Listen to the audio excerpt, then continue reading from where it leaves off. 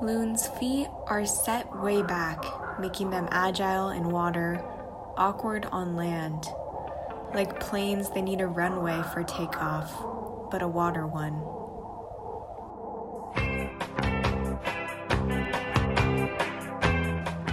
Hey everyone, it's Elise. You're listening to a continuation of my interview with Melanie Dang Ho, a UC Santa Cruz alumna, focusing on her short film Song Odai to Live Here, which was recently recognized by the International Documentary Association.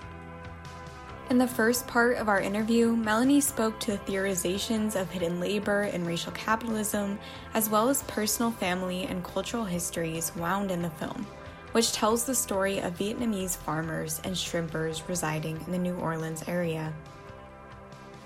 Just a few seconds ago, you heard part of a poem by Barbara Chen, a poet whose work Melanie will reference later in today's episode. Much like in the film Song Odai, Chen's work touches on a particularly mystifying and universal force: water. I wanted to talk about water for quite a bit. I don't know if that's something you're into talking about. But it seems like just in so much of the film, I was really struck of the way that you displayed water, and it felt like in a lot of the scenes, like water was the main character, and that these people were shown like against the backdrop of water. And another thing I was noticing was the intentional use of sound. Like often there was a lot of singing and chanting and water sounds. So I was wondering, what do you personally think is the importance of water in your film? Yeah, I think water was like something that I was doing research a lot about because of the translation of water. Like in Vietnamese, it's nước. That's like the direct translation, but it also means homeland. Mm-hmm. And you can add like the word kind of like land, duck, to nước duck, which is actually homeland. But you say nước and people will understand what you mean by that in relation to like a country or to a home, that kind of thing. So that's what first piqued my interest. And I know that there's a lot of like rhetoric around water, like both within Vietnamese communities and outside of Vietnamese communities. Like I think water is something that is just a motif that people use and that people can relate to. And to me, like I actually read a lot of poetry. I don't remember the name of the book itself, but there's like a book that I was gifted, and it was Vietnamese American writers, and all it had to do with was water. So it's something that I definitely wanted to touch on, and it's so specific to like geography. Like you think about New Orleans, it's below sea level. There's water everywhere. Even with Florida, I grew up thinking about like water a lot. It's so humid here. There's water in the air. You breathe water. Also, there's this particular like plant called water spinach. It's called rau muống in Vietnamese. And like I grew up eating it. And there was this one time where I was in Vietnam, and then I came back to Vietnam, and at the airport where they're checking you in, they ask you if you have like these prohibited items, right? And I went through like one of the gates, and one of the security guards stopped me, and she said, do you have any rau muống? And she said it in Vietnamese, and she's not a Vietnamese person. And I was like, how do you know that word?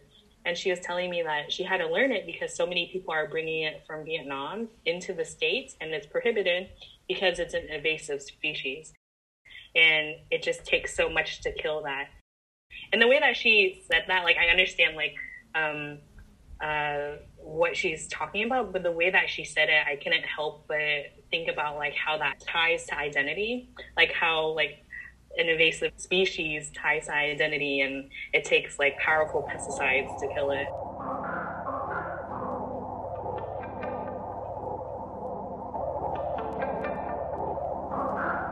You know, it seems like memory is just a common motif in your work and in your life. You were talking about flooding and like this sense of memory.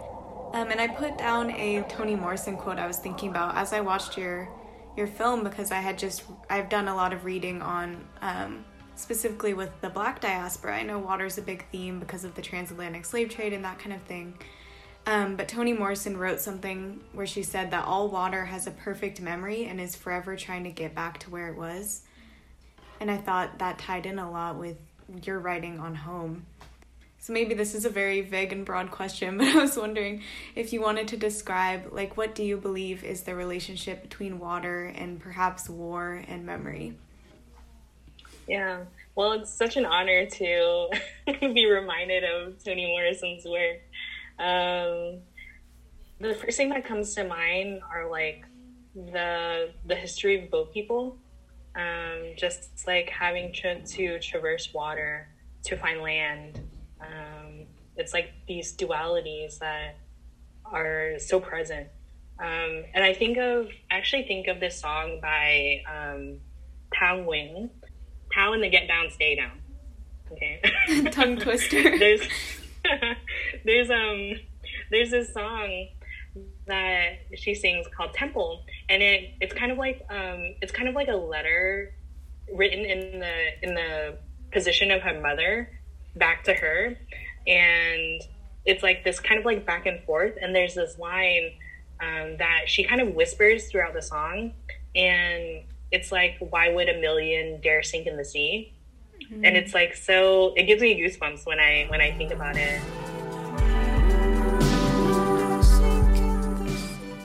And I don't know, I wonder what kind of like memories those bodies of water hold, in terms of like escaping or searching or traveling, transitioning, those kind of things. Yeah, you write about this idea of water and homeland, and then I thought it was such a beautiful shot where you had the boat just crossing the blue sky and water. That was just stunning. But you said, Nuuk as in water, as in homeland, as in what does it mean to lose a home? I was wondering if you have an answer to that question. Do you think that there is an answer to that question? Is that just sort of something that we all have to figure out for ourselves? Yeah, I mean, it falls within like displacement, and like just, I think it goes back to understanding what homeland means, and that like differs with each person and with each experience. Personally, I don't think I've answered any of the questions that I asked throughout the film. Both like I haven't answered them myself, and it doesn't get answered in the film, which I know probably annoys people. But I think that's like, I don't know, I live my life through more questions than I do answers. So yeah, I don't have an answer to that.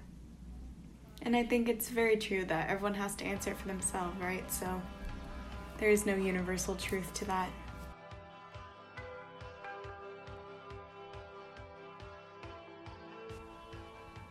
Thank you for listening to this special episode of UC Santa Cruz Slugcast. I want to give a huge thank you to Melanie for taking the time to share her work and wisdom with me. If you want to learn more about her film, check out the website at www.songoday,